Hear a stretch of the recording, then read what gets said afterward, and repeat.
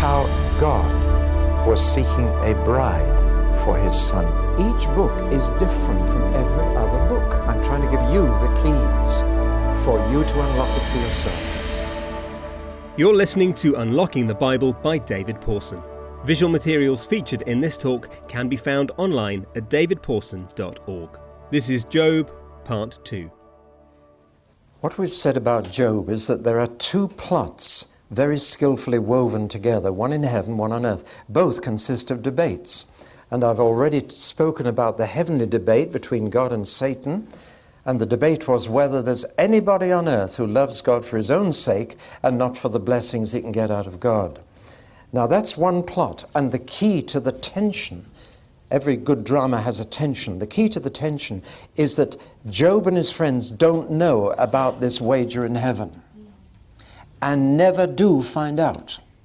Right at the end of the book, they're still not told about this wager between God and Satan over poor Job. He is the victim in a sense, the piggy in the middle between the two of them, and he never knows that. And that builds up tension in us because we want to tell Job why it's happening. And, if we'd been there and we knew this, we'd certainly tell him. But they didn't know this, so they had to try and find their own answer to the problem. Which brings us to the other plot, which is the debate that goes on earth between Job and his friends. Why is he suffering so much worse than other people? They are sure Job must be sinning badly, secretly. But Job is quite sure he's not sinning secretly, and he protests his innocence. Now, we know who's right, but they didn't. And that builds up the tension when you know something that people in the actual drama don't know. So in any particular case of suffering, none of us knows the whole picture. But it's asking these questions, the book of Job. Isn't all religion materially based? And isn't all suffering morally based? Those are the questions. But the real question is not undeserved suffering. The real question is a question of faith. The real question is, can you go on believing in a good God when everything's going wrong? That's the real question. And that's a question that boils down to whether you trust God, whether you really believe in him. It's easy to believe in God when you're blessed and when things go right. But can you go on believing in a good God when things are terrible? That's the real question. You see, what was Job's greatest agony? What was his greatest pain? Well, he certainly had lots of physical pain, but that wasn't the real problem. Man can cope with physical pain. Was it social pain? Well, he was isolated. People just wouldn't talk to him. His friends walked by him. He sat on the ash heap at the end of the village street, and people just walked the other side of the street rather than talk to him. Because people don't know how to talk to someone who's really suffering and really in pain. And they don't know what to say, so they avoid contact.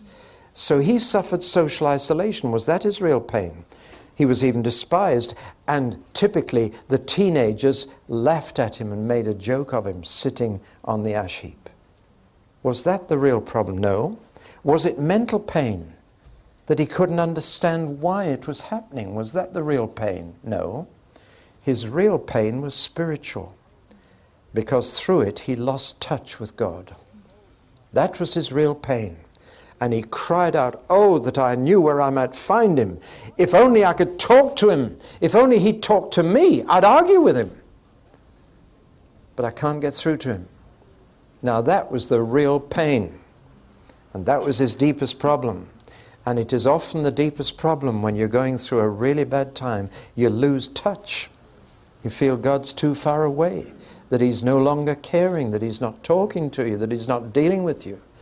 And it is that pain which is the biggest challenge to faith, the pain of losing contact with God. Now, in the prologue, we have 4 characters, 5. We've got God, who is called Yahweh, the Jewish name for God, and he initiates the whole series of events by challenging Satan. Then we have Satan, and he's called here the Satan. And Satan actually means the accuser, so he is the accuser. Satan is not yet a proper name. It is a title. The counsel for the prosecution, we would say, the Satan. And then we have Job, a good man, blameless and upright, who fears God and shuns evil. Now notice those two phrases. The fear of God makes you shun evil. The lack of the fear of God, you're not so worried about sin. If you fear God, you shun evil. And he did both. And God is proud of him and pleased with him. And yet he's also a man of property and children and health. But all those are going to be taken from him. Then we have Job's wife. Not sure how to talk about her without being chauvinistic. She's called a foolish woman. That doesn't mean that she was lacking upstairs, but it means that she was insensitive. And she surely was. She tells him to commit suicide. She said, curse God and die. The man needs support and help, and here's his helpmeet being the very opposite. She was the first one to bring him pain. She was the first Job's comforter. And all she said was, you might as well curse him and die. He's not going to look after you. And you find a real gap here between, she doesn't say, I'll pray for you. I'll stand by him. She says, curse God and die. She's not going to identify with him. She isolates herself from Job. I feel from there. See, there's the first break in the relationships. God's your problem, she's saying. She's virtually saying, I don't believe in your God. That's pretty tough on a guy when his wife doesn't believe in his God. Then there are the three friends. Now, three of them are older men. It isn't until we get to Elihu that the young man comes in. They are three older men, but they vary in age. And in this dialogue, we have very interesting points put. The first thing the three friends do, and I wish it had been the only thing they did, was to come and sit with him and not open their mouths. Now that's probably the best thing you can do to someone who's suffering. Not to discuss their suffering, just to sit alongside them. Everybody else was steering clear of him, but at least they came and sat with him. Unfortunately, Job opened his mouth. If he'd stayed silent, we might never have had the rest. But I think he just couldn't stand the silence, and he had to say something to them. And what he did was to curse the day he was born. He said, oh, if only I'd been stillborn. If only my mother had never conceived me. If only I'd been stillborn. If I'd even died in infancy, I'd never have known all this. I wish I was dead. But of course, he wouldn't commit suicide because that's murder. And he wasn't free to take his own life. But that's how he felt. He didn't curse God, but he cursed the day he was born. To curse your birthday. Cursed his conception. Cursed the fact that he wasn't stillborn, and then cursed the fact that he didn't die as a baby. And it was that started the three friends into the debate. Now, Eliphaz, the first, was the oldest and the gentlest, the most sensitive. And that comes across. Now, each of these three spoke 3 times, so there's a kind of round debate. But I'm going to put all the 3 things that Eliphaz said together, and Bildad and Zophar, to get the feel of the people, all right? But it's not the way it's done in the dialogue. So in the 3 contributions he made, we have a picture of an elder statesman, a very pious, mystic man, and he solves the problem by denying it. He just says there isn't a problem. Orthodox doctrine is reward and punishment. And he says, I'm convinced by the evidence of history, by the cumulative wisdom of the ages, and above all, I had a special vision in the night. And they all said the same thing, that you are being punished because you sinned. So he even claims a vision here. Naughty. But he says it very gently, and he says, look, Job, human nature is inherently evil, Nobody can say they're innocent before God. Everybody's sinned. We're all sinners. So why don't you just admit it? You see? Very gentle. He's saying we've all sinned. I have. You have. That's why you're suffering. So admit it, and God will get you out of it. So man, he says, brings trouble on himself, and suffering and sorrow are part of life. So Job says, but why am I suffering more than others? And Eliphaz says, well, suffering is good discipline. It's God's way of making you a better person. Have you heard this kind of thing?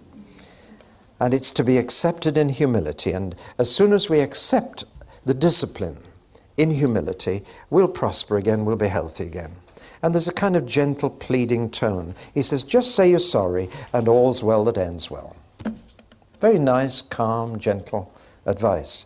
But I'm afraid Job doesn't take it. So he gets a bit stronger. And he says, your insistence on innocence is in fact obstinacy. In fact, he accuses him then of irreverence and undermining religion. He resents his lack of response, and his sympathy gives way to sarcasm. Sarcasm's a dangerous thing. That gives way to scorn.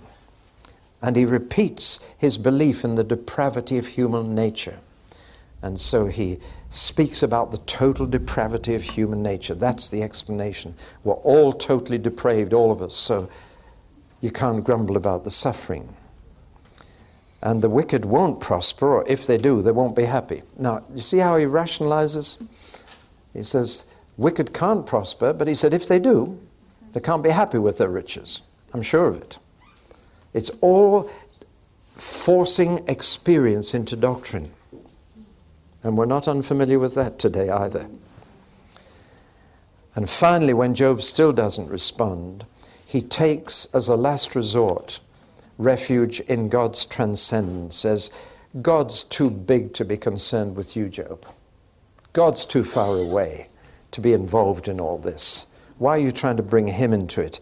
It really doesn't matter to God whether you live a good life or a bad life. Do you think you're that important? This transcendent God of ours, he can't be bothered with every individual life. Well, now that's the first comforter. And you can see how he gradually got stronger towards Job, but nevertheless remained fairly gentle. Then we have Bildad. The name means God's darling. Whoever called him that? Now, he is clearly a bit younger. He's in his 50s, I would put him. He's certainly younger. The eldest man spoke first. Of course, that's right in wisdom. You listen to the oldest first. That's a long tradition in wisdom. The oldest knows life better than the others. But then the next oldest, Bildad in his 50s, he's a theologian. He's a bit of an archaeologist as well. And he says, what's new can't be true. And the traditional, he is the traditionalist par excellence. This is our tradition. This is what we've always believed. He's full of cliches, he's full of jargon, full of formula.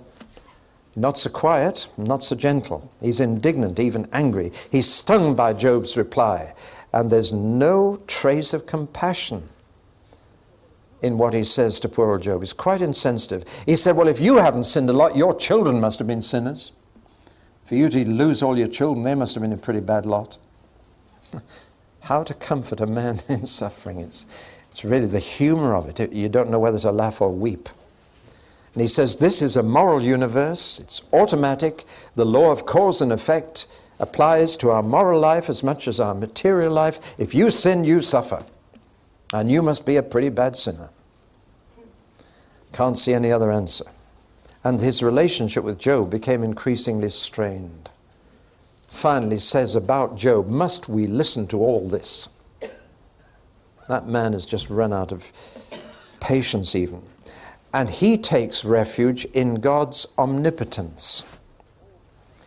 And he says, listen, you've forgotten God is all-powerful, so might is right, and whatever God does is right, because he's all-powerful. Now, this is an old argument that might is right. He finishes up by saying, look, God's bigger than we are, and you can't argue with him, so why don't you just accept it?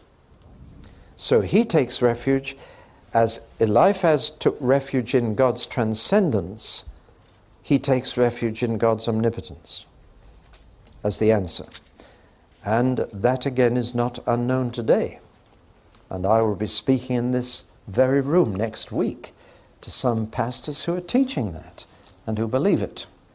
But ultimately the answer is God is bigger than we are, so you can't argue with him.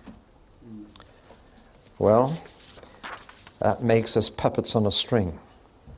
And predestination takes over. You see? Now the next man who comes in is younger, but still middle-aged. And he is the most dogmatic. It's interesting, the younger they get, the more dogmatic they get. Isn't that interesting? Until when Elihu comes on, he's a teenager and he knows all the answers.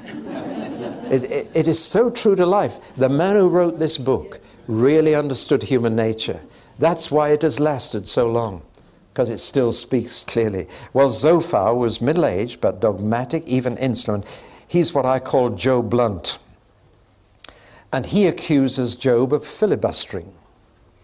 That's a word they use in Parliament for talking long enough to put off a choice and a decision. And he says, Job, you're just talking to cover up. Stop talking and do the right thing. As if the whole discussion is just babble. And he says, I wish God would tell you off. And he says, you may not be consciously a sinner, but you must be sinning unconsciously without realizing it. It's quite obvious. And he's quite insulting to Job. And he says, Job, you've got to choose between the broad way and the narrow way. You're either going to walk the wicked way or the righteous way. It's got to be one or the other. He admits he's been puzzled by the prosperity of the wicked, but he says, I'm sure it doesn't last. But again, he's trying to force life into his ideas. So Job must be very wicked since his prosperity is gone. And he takes refuge in what we call God's omniscience. And he says God knows everything, so he knows the sins you are not conscious of. So each of these men takes refuge in a doctrine about God. You follow that? And that's where many arguments go today. And people take refuge, well, God must be like this, so that's the answer. It's not always the answer. Well, he says God even knows things about you that you don't know about yourself. Mind you, Zophar seems to claim to know everything as well. It's interesting how they each take refuge in an aspect of God that they think they share. Well, they all have shared the same basic belief, and they are all trying to force the facts to fit their faith. That's a dangerous thing to do. And that's why they take refuge in doctrine. They say, well, it must be true because this is what the doctrine is. And they are forcing facts to fit their faith. And that's what we call bigotry. When you force persons to fit doctrine. Now, we need to have clear doctrine and hold it firmly. But we need to be careful how we apply it to individual cases. Do you follow me? Sometimes it may be true, but not always. As I've said already, it is sometimes true to say you are not healed because you don't have faith. It is sometimes true. But you need the wisdom to know when that's true and when it's not true. If you turn that into a doctrine that everybody who has faith has perfect health, and that's a common doctrine today and it's preached all over the world, that's become bigotry. And it becomes hurtful where it is not true. And you force the person to fit the faith, the facts to fit the faith. But we ought to face facts. Now there are hints of the ultimate answer that God will bring already. When we look at Job, altogether he makes 10 speeches. 3 to Eliphaz, 3 to Bildad, 3 to Zophar, and 1 to Elihu. And when you put all his speeches together and study them, God is responsible, he says, for my suffering. He says, I can't repent because I'm not conscious of any sin. And he racks his brain and he utterly refuses to say what is not true.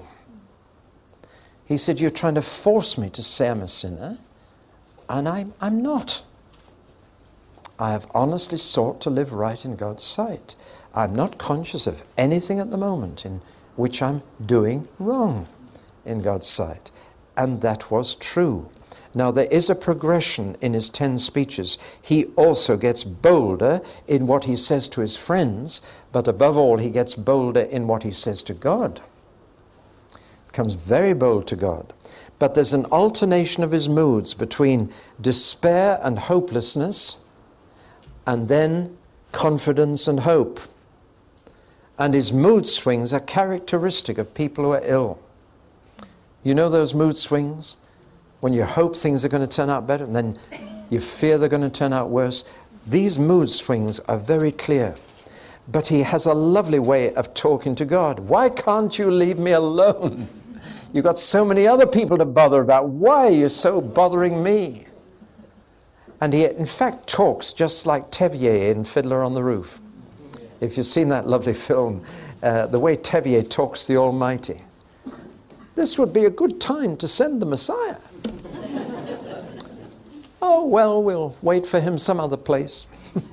And off he goes. This kind of intimate talk, this frank, honest talk with God is typical of Job. And Job argues with God, not just with the 3 friends. He shakes his fist at God. He says, God, I wish I could take you to a law court and put you in the defense box. Make you the defendant and I'll be the counsel for the prosecution. Let's have a court case, Lord. Let's see who wins that court case. And it's very bold. It's not cursing God, but he's challenging God. He gives him the choice of being the plaintiff or the defendant in a court case. Let's have this out, Lord. Let's settle it, Lord. Oh, if only I could get you to talk to me. I mean, we could argue the case. You could tell me if I'm a sinner, but I don't think I am. I'm not conscious of it. But why don't you come and tell me if I am? And there's this frustration that God is silent while the friends are saying so much. And then now and again, in his good moods, he comes to the point where he believes that it will be settled even after his death. And that's, he says, I know that my Redeemer lives. And even if I die and worms eat my flesh, yet, and here's the proper translation, yet without my flesh I shall see God. And then I can put my case. So every now and again he believes that if he can't get God into the courtroom before he dies, that there'll be a court case afterwards. And that then it can be settled and he can be vindicated. But he's not quite sure about that. And so in his bad moods he says, if a man die, shall he live again? You see the mood swings? At times he's sure that after death he can meet God and settle it. And then he's not so sure. If a man die, shall he live again? It is these alternating moods of hope and despair that are so human and so real when you're really going through it. Your emotions are up and down like this. You don't quite know where you are. Oh, it's a lovely book is this. There are 2 outstanding chapters in Job's speeches. In one, he makes a speech about wisdom. Chapter 28. We're going to sing a song shortly that Charles Wesley wrote from that whole chapter. Happy the man who finds the grace, the wisdom of God's chosen race. Happy. And it's a song about, oh, wisdom. Where can you get wisdom? He says, I'd go anywhere. Like people search for gold and silver, I search for wisdom. I want wisdom more than anything else. I'd rather be wise than clever. I want to be wise, not rich. It's a wonderful chapter, chapter 28. It's a song about wisdom, describing wisdom as a woman to be desired, which is exactly how Solomon describes wisdom in the book of Proverbs. The book of Proverbs is about a bad woman called foolishness and a good woman called wisdom. And the advice to a young man, seek wisdom as your companion, your partner. And the other chapter is chapter 31. Boy, that's a chapter which every man should read. It's a protest about his innocence. He said, if I've ever broken any laws of yours, Lord. And when you read it through, you'd almost think that Job had heard the Sermon on the Mount. It tells you how much understanding he has. If I've looked at a woman and lusted after her, Lord, then punish me for it. If I've done this, if I've done that. He almost goes through the Sermon on the Mount bit by bit. And he says, if I've done any of these, then Lord, I deserve my punishment. But he said, I haven't. I haven't. And that was true. He was a good man. And he could have read the Sermon on the Mount and said, I have kept all that. Well, after Job has made all his speeches, sorry, I said the one of Elihu. He didn't speak to Elihu. He said 3 speeches to each of these 3, and of course the opening speech that sparked the debate off. That was the 10 speeches of Job. After they've all finished, Eliphaz Bildad's over, says, it's no use, and they walk off. And there's a teenager standing there. And of course he knows everything. He's young. And he's got all the latest ideas. And he's apparently been standing there listening to the whole thing. And he suddenly appears and speaks. And Job never bothers even to answer him, and he disappears. Thank God. He's got a very different style. He's very young. He claims to be hesitant. Actually, he's the opposite. He starts by saying, of course, I'm very young and very inexperienced, but I know what's the matter with you. It is so typical again. Impatient with the older man's words. He said, God needs someone who understands him, and I do. So I've got the answer to you. And he goes through the other arguments and refutes them. Actually, he's got nothing new to say. Nothing new. And he finishes up by accusing Job of his sin. He said God uses different ways of saving people from themselves. Sometimes he uses visions and dreams in the night. But sometimes he uses sickness. And he said, I think that's what he's doing with you. He's helping you to mend your ways in the brink of time before you die. What a wonderful way to comfort somebody. Well, Job has nothing to say to him. And so finally, Elihu goes too. Now then, the thing is that in fact, the 3 friends were not altogether wrong, as we're going to find out. They were wrong in applying this simple piece of wisdom, whatever a man sows, that will he also reap. They are wrong in applying it rigidly to every situation. But their appeal, you remember, life has appealed to God's transcendence, that he's bigger than we are, that he's far away. Bildad appealed to his power. Zophar appealed to God's knowledge of everything. They were half right, as Job will now find out. But now, Job is arguing with God himself. And we come to the final round, as it were. Round 1, God talks to Job as the creator. And he reminds Job who he's talking to. And I love this bit. I enjoy reading it.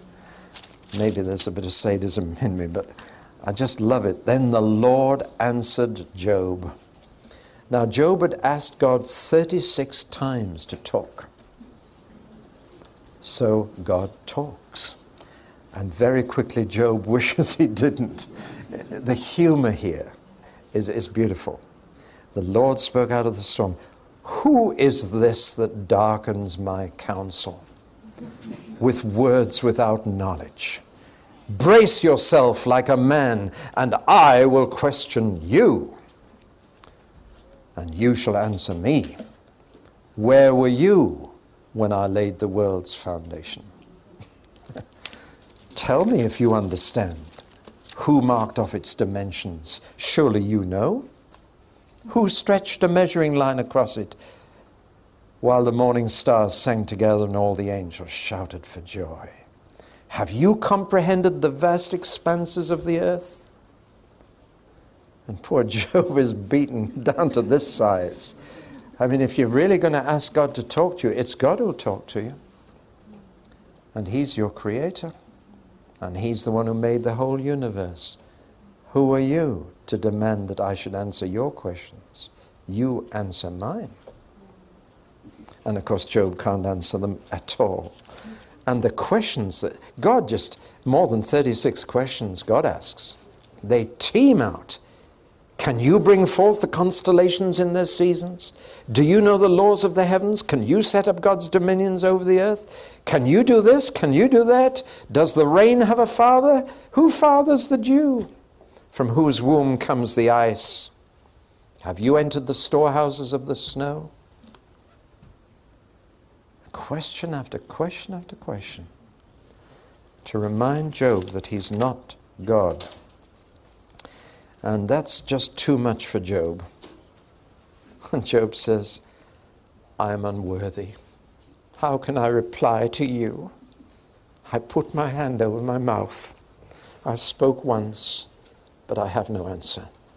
Twice, but I will say no more. What's God's reaction to that? Brace yourself like a man, I will question you.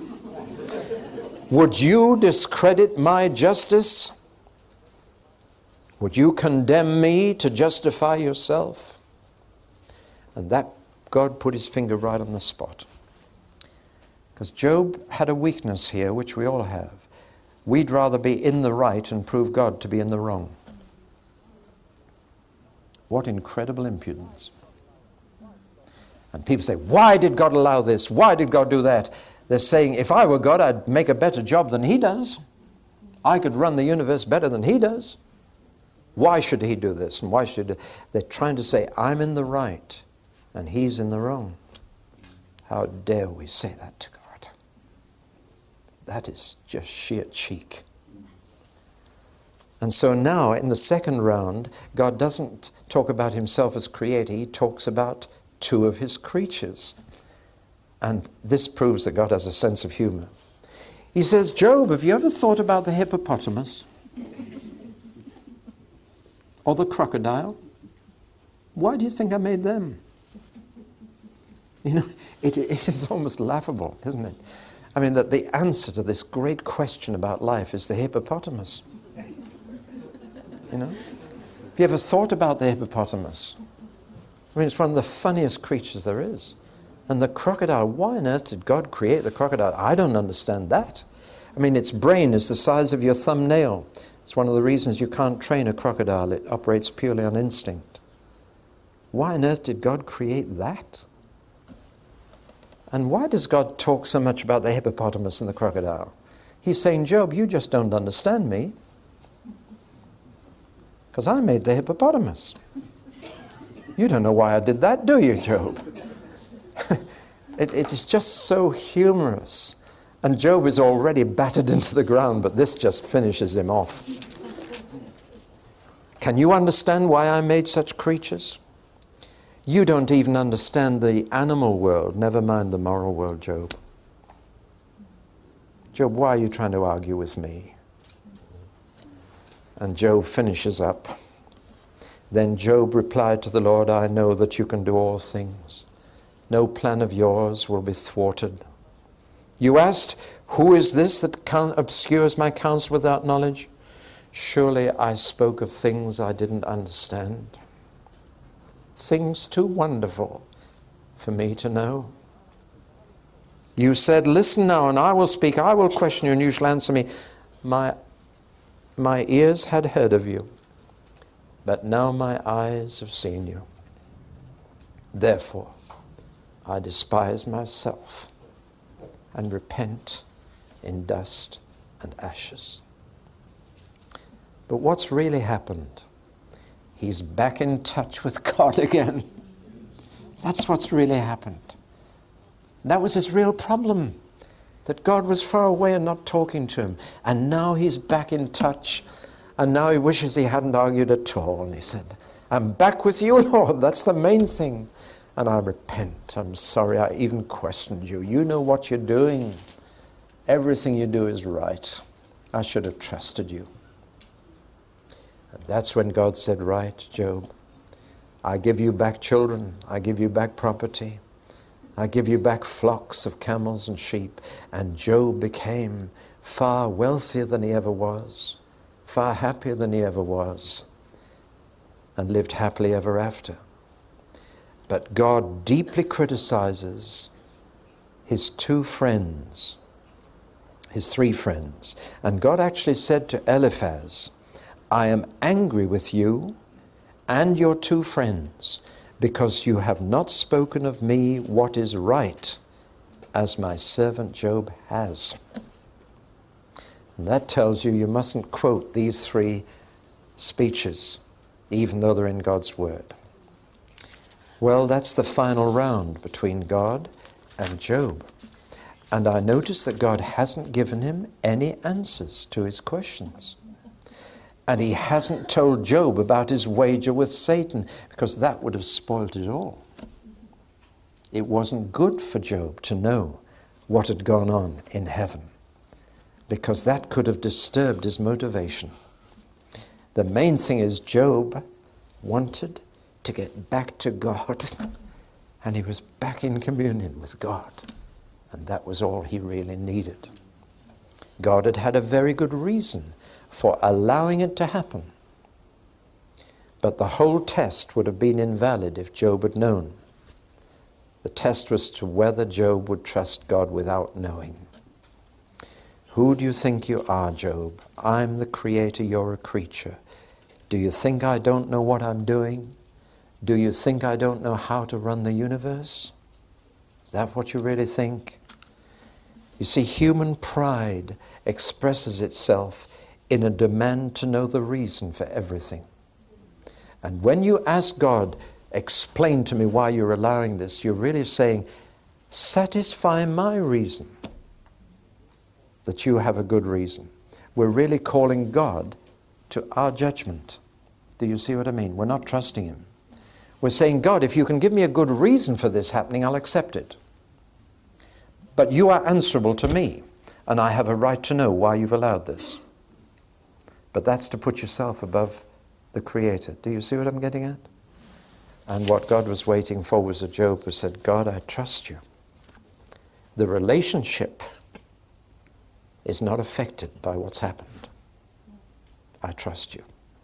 I believe you know what you're doing, and I don't need to know the reason. Well, of course, the whole book of Job to Christians takes on a different atmosphere because we see it through the cross of Jesus. And there's a sense in which the cross of Jesus puts a different value on human suffering. Because Job, in that sense, is what we call a type of Christ, of innocent suffering. He was a righteous man, yet he suffered as if he was a guilty man. And through the cross we begin to see that God can use that kind of situation for good. God allowed Satan to accomplish his son's death on the cross. And his son even said on the cross, my God, why? Why have you left me all alone? But we know why. And Jesus had known why. And after his resurrection, he told the disciples why. But even when Jesus asked the question, God didn't answer him. Didn't say why. And it means that under the pressure of crucifixion, under the pressure of the pain, even the Son of God lost touch with the reason for what he was doing. The pressure of it made him lose his understanding of why it was all happening. In the Garden of Gethsemane, he'd known it had to happen. He'd known why. The Son of Man came to seek and to save the lost and to give his life a ransom for many, a means of setting them free. But on the cross he lost that. That's the real humanity of Jesus, that he didn't understand what was happening and God didn't tell him.